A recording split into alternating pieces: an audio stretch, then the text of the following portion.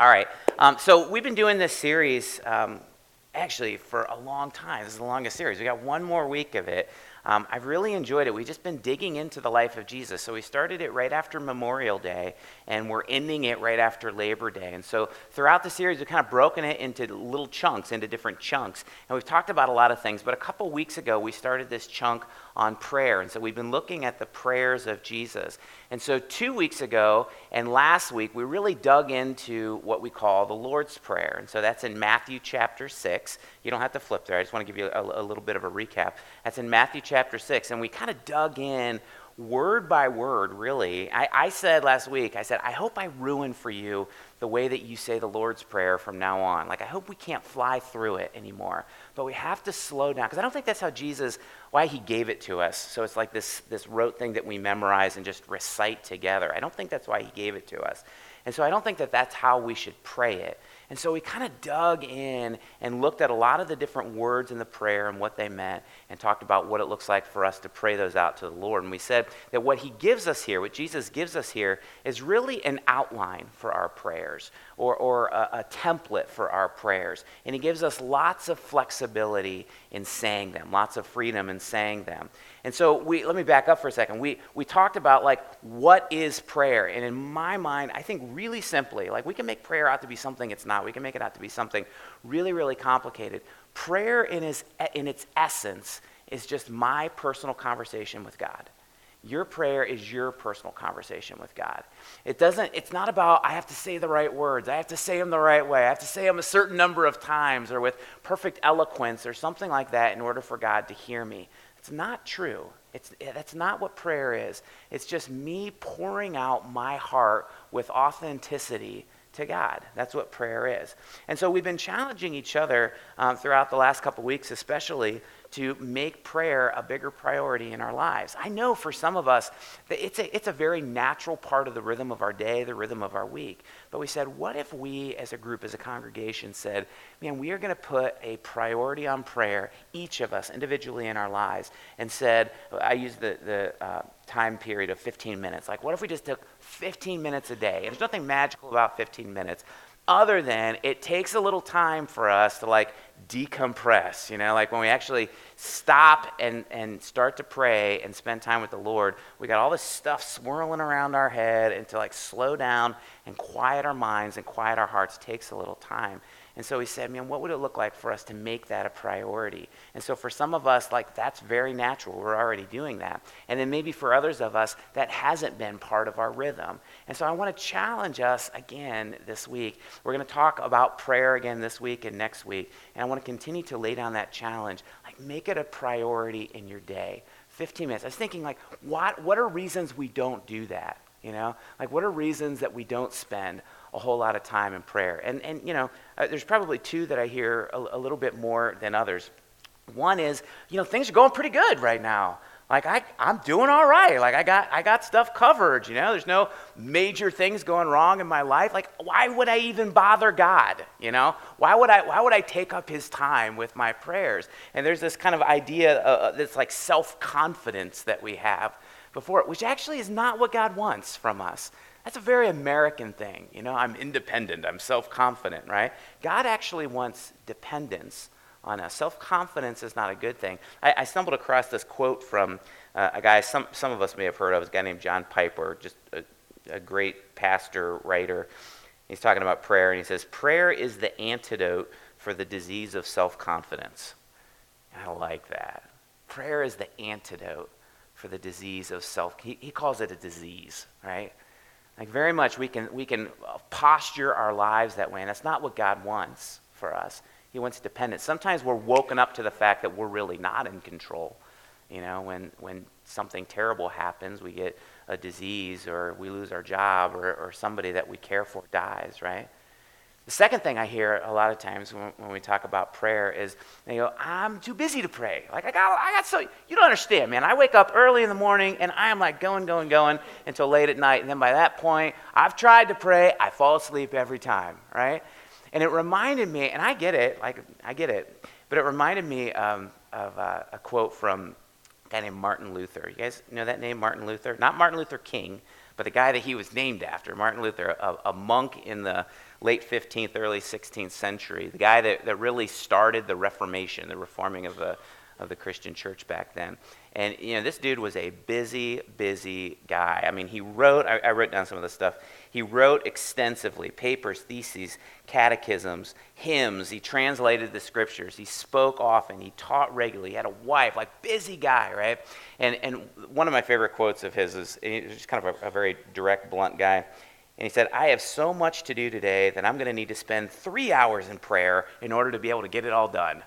And I think that is so counterintuitive maybe to how we naturally think, right? Like we put prayer on the back burner and we're like, I got so much to do today, I don't know if I'm going to have time to pray. His perspective is it's like exactly the opposite. I got so much to do today, I need to spend time in prayer, more time in prayer, so that I'm able to do all the stuff that God wants me to do. See, Luther knew, along with so many others over the last 2,000 years, that in the life of a Christian, in the life of somebody that says, I said yes to Jesus, I want to follow Jesus, prayer is absolutely crucial. It's absolutely crucial. And if I want to get to know God better, prayer is absolutely crucial.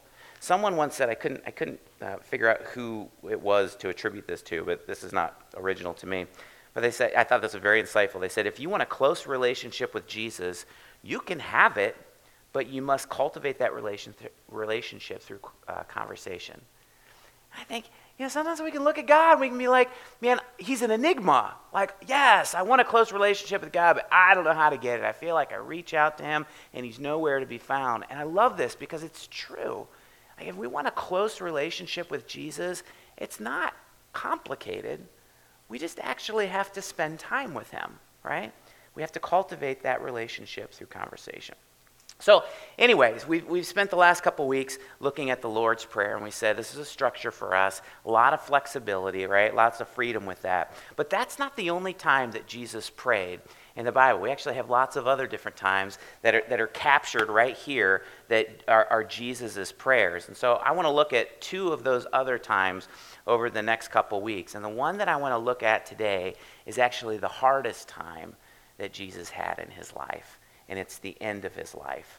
And I want to look at his prayers amidst his pain and amidst his suffering. I want to look at his prayers amidst his pain and suffering. Because, of course, we experience this too, right? Like if we've been alive more than 2 hours, we experience pain and suffering. Like that is a part of our life. And so I want to spend time thinking, looking at how Jesus prayed during his pain and suffering, and then talking about what that looks like for us, when life's a struggle, when we find ourselves asking, why God, and we don't have any answers to that question. When we're hurting, when we're crying, like how do we pray during those times? How did Jesus pray during those times in his life? And so what I want to do, here's how I want to start this. I think this is comprehensive. I looked pretty hard. These are all of the prayers that Jesus prayed during the very last the last part of his life that we have documented in the scriptures. And what I want to do is I want to just read these to you. I'll give you kind of quickly a little context with them, but I want to read them to you. And then as we progress through this morning, I want that to just kind of simmer in your mind and simmer in your heart. Okay, so this first one actually is not a prayer, but I want to read this to you because it gives us a little context into what Jesus is feeling. So this is in the last 24 hours of his life. This is right before he's arrested, he's beaten, he's tortured, and killed on the cross. And so he's in the Garden of Gethsemane. Again, this isn't one of his prayers yet, but this gives us an understanding of what Jesus was feeling. So this is in Matthew 26. So just listen to this. So he's talking to his disciples, and he says, "My soul is overwhelmed with sorrow to the point of death. Stay here and keep watch with me." So he's got his disciples. He's in the garden. He said, "I am overwhelmed. My soul is overwhelmed with sorrow to the point of death. Stay here and keep watch with me." And then he starts to pray. He goes off and he starts to pray. And this is what he says. He says, "Father, if you are willing, take this cup from me. Yet not my will, but yours be done." And it says, an angel from heaven appeared to him and strengthened him. And being in anguish, he prayed more earnestly, and his sweat was like drops of blood falling to the ground. So this is before, the arrest, the beatings, torture, being killed on the cross. After he's arrested, after he's beaten, after he's hung up on the cross, his prayer is actually very simple. He says, Father, forgive them, for they do not know what they're doing. Father, forgive them, for they do not know what they're doing. And as he hangs there, suffering, like in deep suffering, alone, he cries out to God, and he says, Eli, Eli, lama sabachthani, which means, my God, why have you forsaken me? So he's hanging there. He asks God to forgive.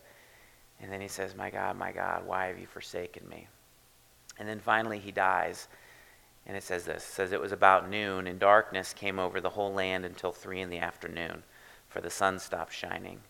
And the curtain of the temple was torn in two. Jesus called out in a loud voice, Father, into your hands I commit my spirit. And when he said this, he breathed his last. Guys, here's what I know. Some of us in here right now are going through hard stuff. It was interesting to me. It was actually surprising to me how many people last night after service came up to me and they're like, yeah, I'm in the middle of it. Like I needed to hear that. And I'm like, I generally know kind of, where people are at some level. And I'm like, I didn't even know, I know this. Some of us sitting in here this morning, like you're in the thick of it right now. You're in the middle of pain and suffering. And if you're not, I know this, I hate to say it, but I know this, you will be. Like at some point, it's coming for each of us. But here's the thing, Jesus knows exactly how we feel. Like he understands pain. He understands betrayal. He understands deception, hate, ignorance, evil, all of those things, and how he dealt with those things, which is what we're going to look at today, and how he prayed through those things, I think can give us a lot of understanding, a lot of perspective, and a lot of hope as you and I deal with those hard times in our lives too.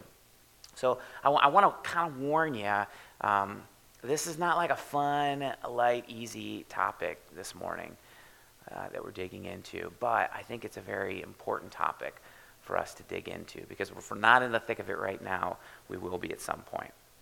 So why don't we do this? Do me a favor, grab a Bible if you would, and let's flip it open. I'd love for you to see some of this stuff firsthand here. So flip it open to actually two places. So one is Matthew 26. We're going to spend most of our time at the end of Matthew. Actually, all of these verses that we looked at, there's parallel passages in other Gospels, but we're just going to spend our time in two of the chapters, or actually two of the books. Matthew 26, and then keep one finger there and go 2 books to the right and go to Luke 22. So let me give you some context here, and what I want to do with our time is I want to look at each of these prayers that Jesus prayed right in his pain and suffering at the end of his life. I want to look at them in more detail, and then I want to pull out from each of them something that you and I can take with us today as we walk out of here so that we're ready. If you sit here this morning and you're in the middle of it, I hope it will help us immediately. If you're not, I hope we file it in the back of our brain so that when times get hard, we can remember, we can pull this out. So again, this is the very end of Jesus' life. All the stuff that we've talked about in this series up to this point has already happened. Everything has happened except when we talked about the prophecies about the end of his life, about the death of the Messiah. Everything else, prophecies about the birth of his life, prophecies about the life of the Messiah himself, the miracles that he did, the teachings, the parables that he taught, all of that stuff has already happened up to this point. So we're in the last 24 hours of Jesus' life, and the tension with the religious leaders, whose entire lives and practice of their faith Jesus has called into question, the tensions with them is at a peak, right? It's at a head. And so the end is near, and Jesus knows. It's not a secret to him. He knows the end is near. Now, just how many of the specifics of how everything's going to happen, we don't know. I don't know. But he knew that this is the end, and he knew that he was in store for a very, very unpleasant night. And so Jesus is sitting here in deep, deep anguish. Like, I want you to feel that. And as I think about why, like what caused him such pain? Like, what caused him such anguish? Well, you think about the physical pain that he's going to experience, right? And I think about that, like the Romans were known for their brutality. And so Jesus, I'm sure, must have had an idea at some level of what was going to come to him. But as I think about that and, the anguish that he felt, I actually don't think most of that anguish was from worrying about the physical. Because the physical pain comes, the physical pain goes, right? Like, it was going to be awful. It was going to be terrible. But I actually think that was kind of a minor thing to him. Think about this. He seemed to know that one of his good friends, Judas, was going to betray him, right? He seemed to know that his other friends, Peter and the others, were going to abandon him in his time of greatest need. Like, imagine the pain that comes from these people that you have, you love dearly. You have invested your life in, and in your time of greatest need, they abandon you and they betray you. Like, imagine being betrayed and abandoned by your friends, by your family, when you absolutely need them most, right? I guess this is what Jesus is feeling.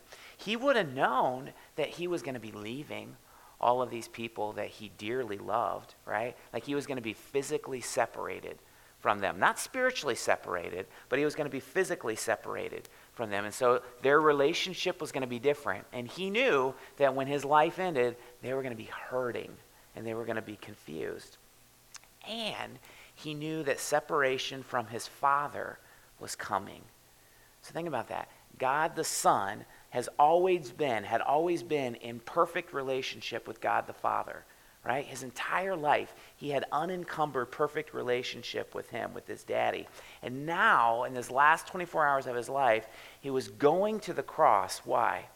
To take all of our sin on himself, right? He had never done anything wrong. He never had a broken relationship. Sin severs relationship with the Father. We should remember that. That's what sin does. It severs our relationship with the Father. Jesus never experienced that because he didn't have sin. He had perfect relationship with the Father. And yet he knew that he was going to die for us so that our sins would be paid for, would be put on him. And so imagine the anticipation of going, I know my Father. And all of a sudden, that's going to be severed. That's going to be very, very different. And so now Jesus is sitting in one of his favorite places in a garden to pray. And again, just so we kind of understand a little bit more of what he's feeling, I want to start with that Matthew 26 passage again. And so he's with his disciples. He had just had a last meal. It's called the Last Supper. He just had this last meal with them. And he pulls three guys aside, his three closest friends, Peter, James, and John. James and John were brothers. He pulls these three guys aside that he's closest to in the world, and this is what he says to them. He says, "My soul is overwhelmed with sorrow to the point of death." And he says to them, "Stay here and keep watch with me." And so I was digging in this week to that word. We translate it as three words: overwhelmed with sorrow. In the original language, it's one word. And I was just reading a little bit more about what that means. This is what Jesus was feeling. And it means absolute distress, deep, deep grieving. One of the translations, I thought this created a great picture in my mind of what Jesus was feeling. One of the translations described it as to melt away. And so it was like Jesus saying, "My soul is melting away to the point of death," just melting with grief and sorrow. Let me ask you ever feel that way in your own life? You ever have and experience a point in your life where you feel like you are just melting away with grief and sorrow? Like you are hurting so badly. I've had this. You're hurting so badly that you can't see straight. You know that everything in your life is going to be different from that point on. That's how Jesus was feeling.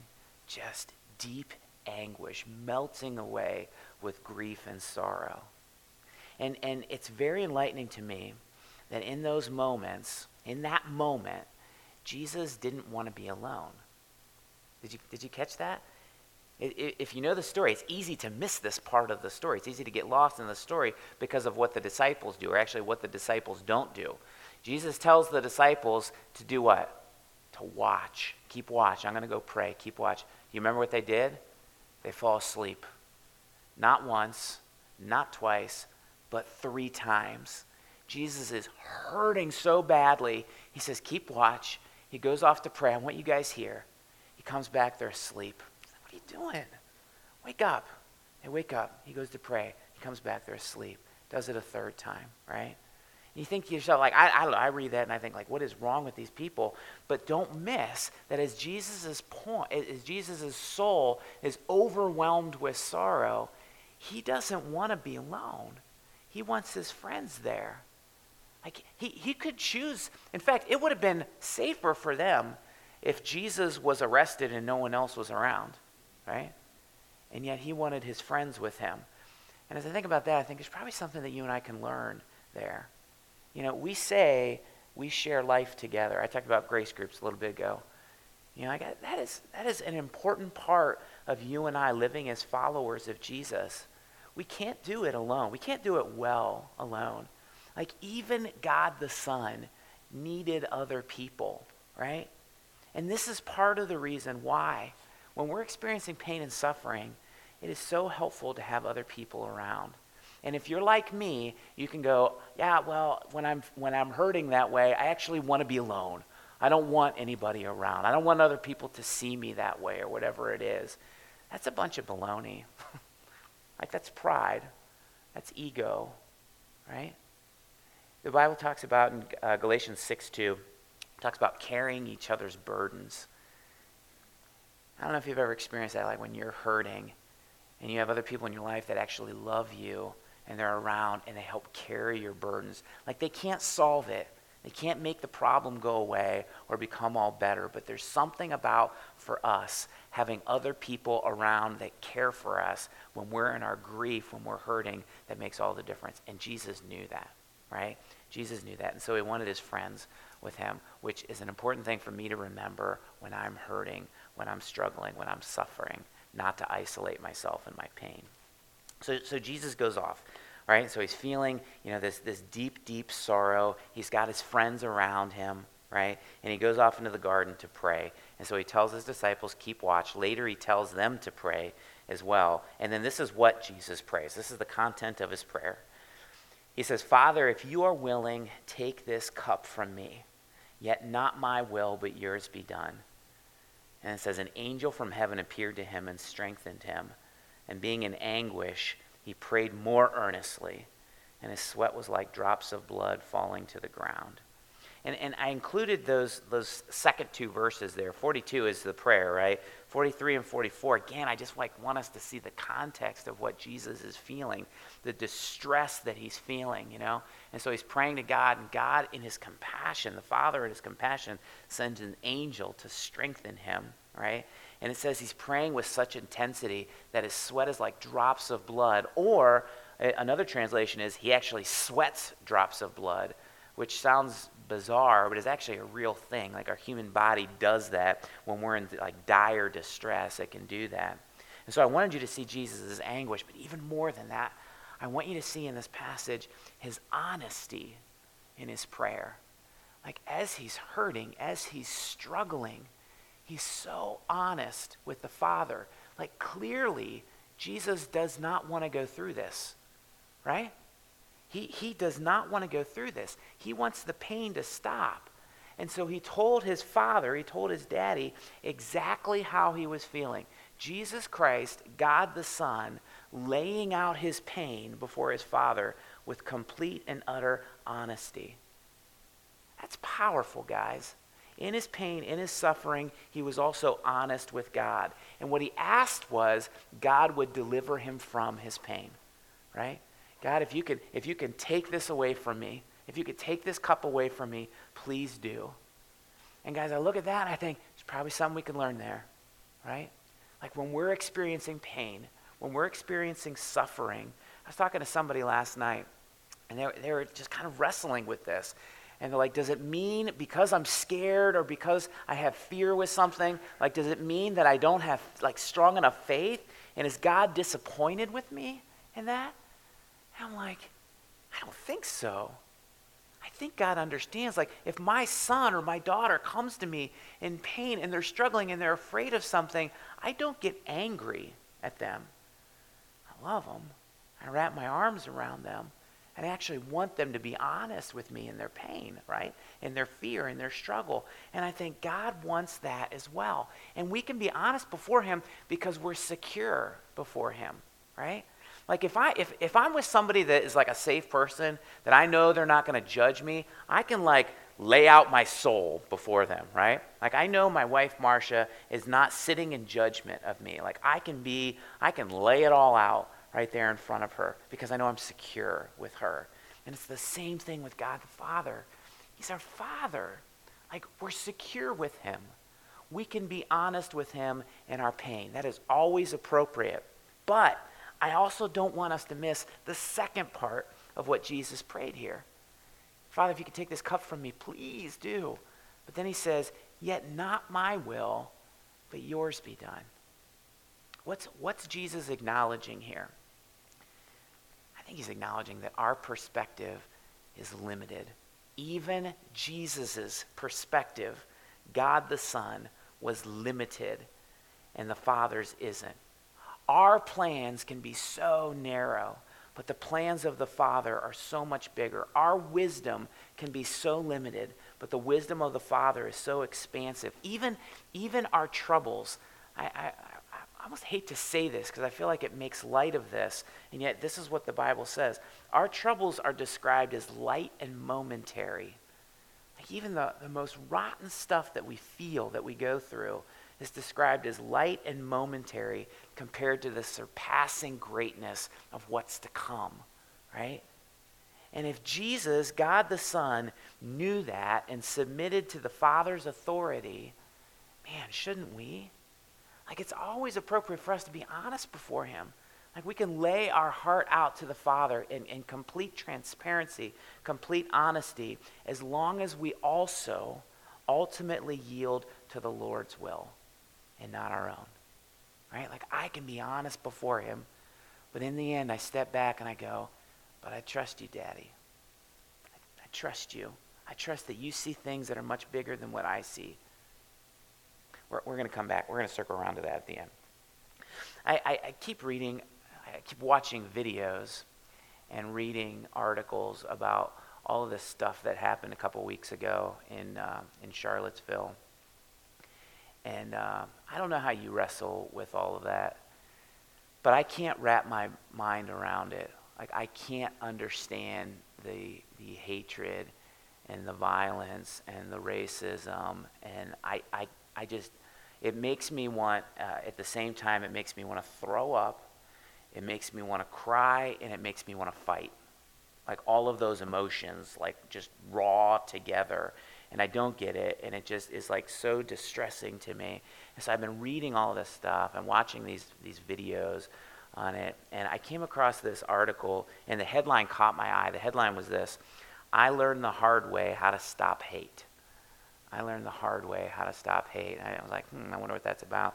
And so it's an article about this guy's name's Arno Michaelis. I'd never heard of him before. Arno Michaelis. He was a former white power activist, so kind of like a skinhead, a white elitist. And so he would have identified with what we now call the alt-right, right? So this is the group of people that went into Charlottesville to protest tearing down this statue, right? This kind of they're collecting together now. He would have, they didn't call it that back then, but that's the group that he would have identified with. And so it's just like this article's talking about his story, and some of the things that he said were just fascinating to me. And what changed him? Like what moved him from extreme hate to actually love and compassion? And so I'll give you a couple quotes. He said, as ridiculous as it may sound, I had myself convinced that white people were oppressed and that there was a centuries-old Jewish conspiracy to exterminate us. You know, now he's like, it's ridiculous. But that I was convinced that stuff's true. And so it caused him to hate. Like he hated anybody that was different from him, you know, and he was violent with them too. Like not just hate, but he hurt people. And so, you know, Jews, LGBT folks, blacks, Latinos, you name it, anybody that's different from him. This was his life between 1987 and 1994. 7 years of his life, this is what he did. But it was fascinating to hear what changed him.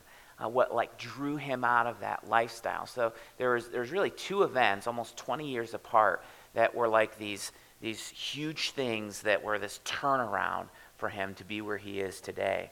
And the first one was this. I'll just read to you another quote.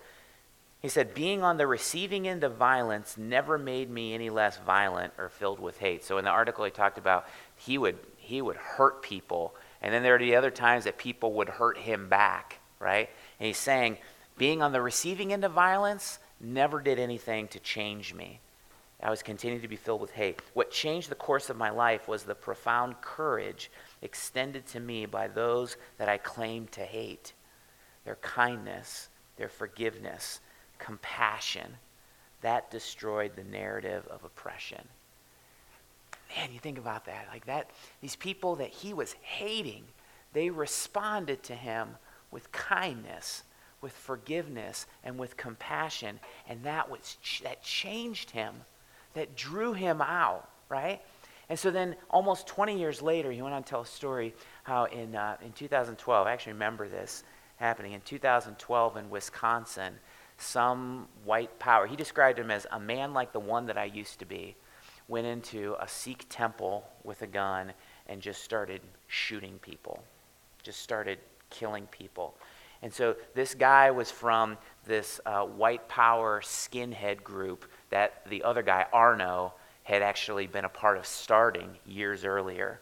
And now, whatever it is, 20 years later, this guy, another guy from that group that he helped start, goes into this Sikh temple and just starts annihilating people. And so 6 people were murdered. Another elderly holy man was left in a coma.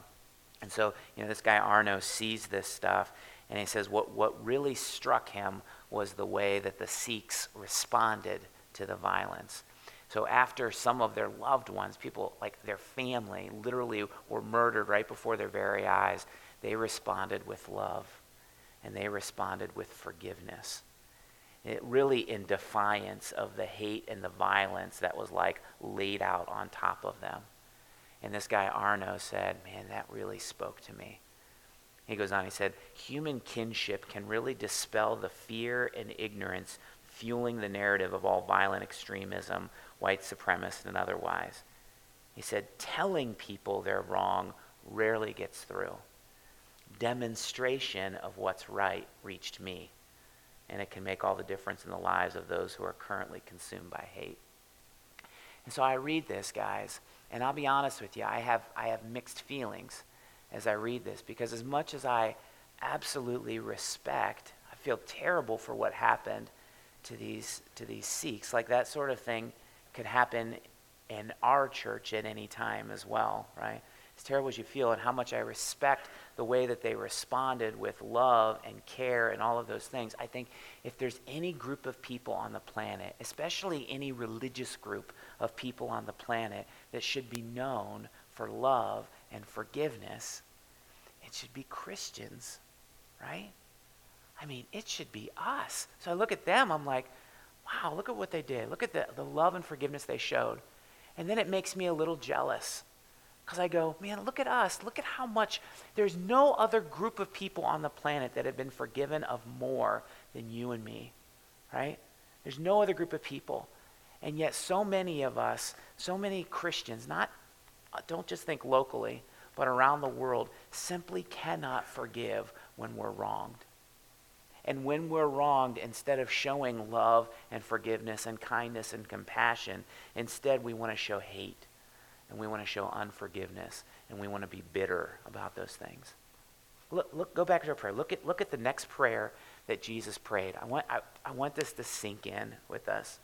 He's hanging on the cross that hate-filled people had put him on for no wrong that he had done. And this is what he prays. Father, forgive them, for they do not know what they're doing. How does he respond? Forgiveness, grace, mercy, kindness for the people that are literally taking his life, even though he had done no wrong. And guys, listen, I realize we talked about forgiveness last week as well, and now we're talking about forgiveness too. I gotta say, like, if we're Christians, and we mean it, Like I don't just call myself a Christian because my family goes to church and I just grew up that way, or I just call myself a Christian because I go to church. If you've said yes to Jesus and you identify with Jesus, man, we got to be like him. We've got to be forgiving people too. We got to be people that exhibit when we're hurt, when we're persecuted, when people hate us, we don't respond with hate back, but with compassion and kindness and forgiveness. It's interesting. If you go back to what we talked about last week, remember we looked at the Lord's Prayer last week, and you remember the part of the Lord's Prayer. So Jesus says this is how you should pray. One of the things that he says we should pray is all about forgiveness, right? And so as Jesus is in the middle of pain and suffering, people doing terrible things to him, he does exactly what he tells us to do. Forgive us our debts as we also have forgiven our debtors, right? Guys, if you didn't get enough time last week to spend thinking about forgiveness, I really challenge you, I really encourage you to meditate on, to think through, to like slow down and think about Jesus' response to the people that are killing him, how he forgives and like the difference that should make in our lives, how that should speak into our forgiveness of others. I challenge you to think about that this week. All right, so I know my time's short here. That clock's always against me. So I got to be quick here, but so let me just kind of quickly look at the next thing.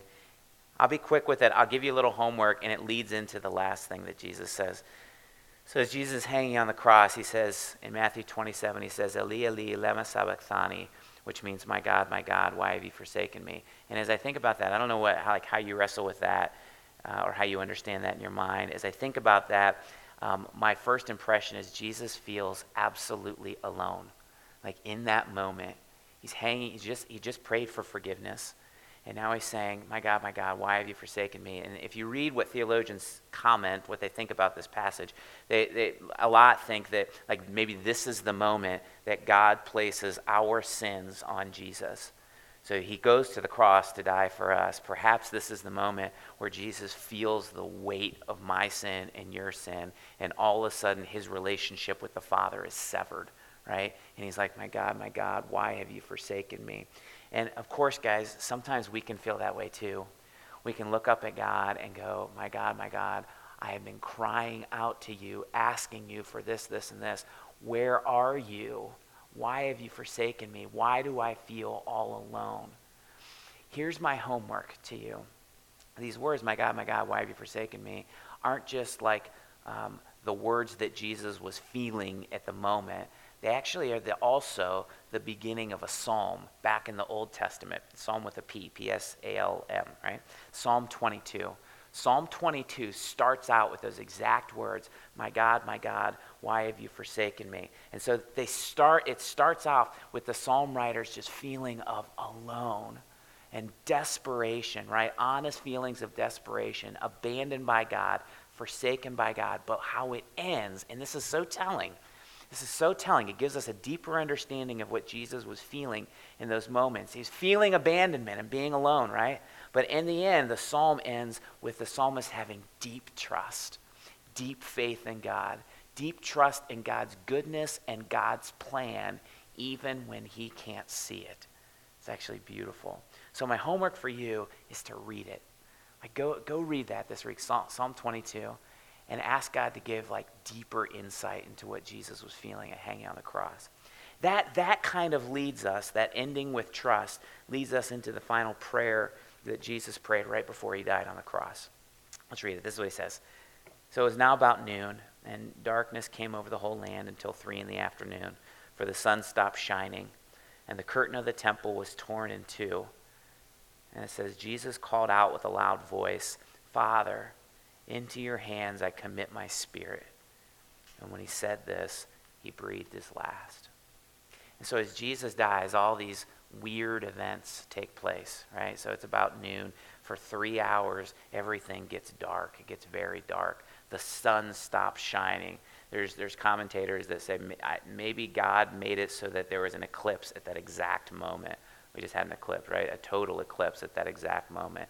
Sun stops shining. It gets dark. The curtain in the temple. So in the temple, there's different rooms in the temple. The temple is like where the Spirit of God resided with the Jews. And so there's a place called the Holy Place where more people could go, and there's a place called the Most Holy Place where like the Ark of the Covenant was and where the Spirit of God resided. And they had this big thick curtain right in between them. And so what happened is, another gospel describes it as the curtain was torn from top to bottom.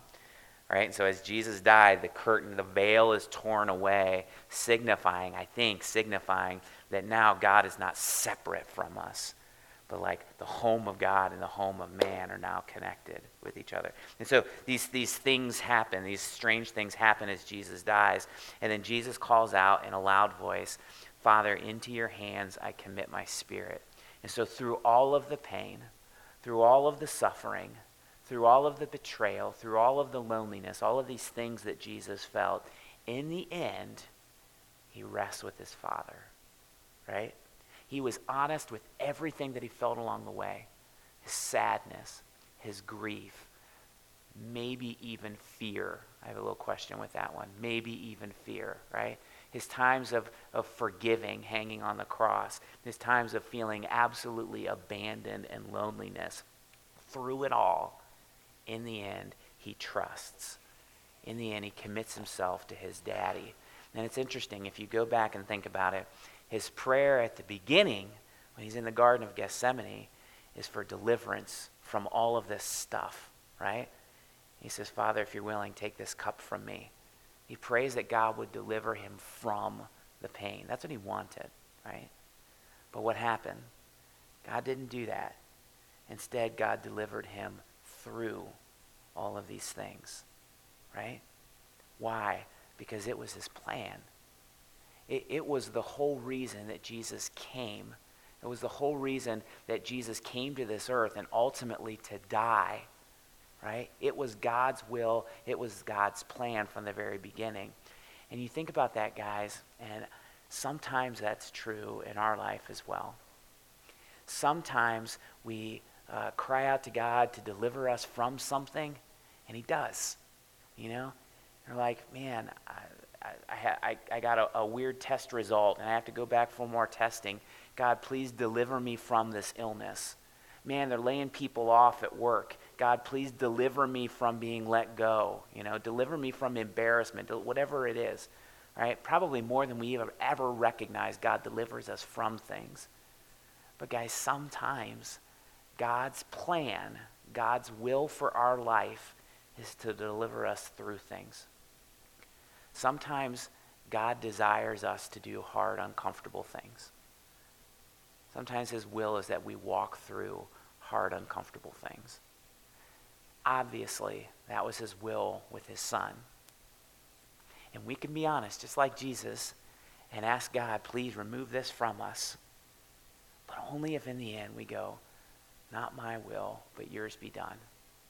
Because your perspective is greater than mine.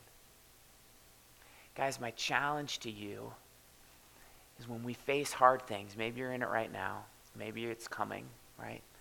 When we face hard things, be honest with God. Like, feel the security of being with your Father and lay your heart out before him, right? It's okay to pray that he delivers us from. But in the end, trust him that his ways are greater than our ways, that his will is sometimes different than our will. And in the end we go, into your hands I commit myself.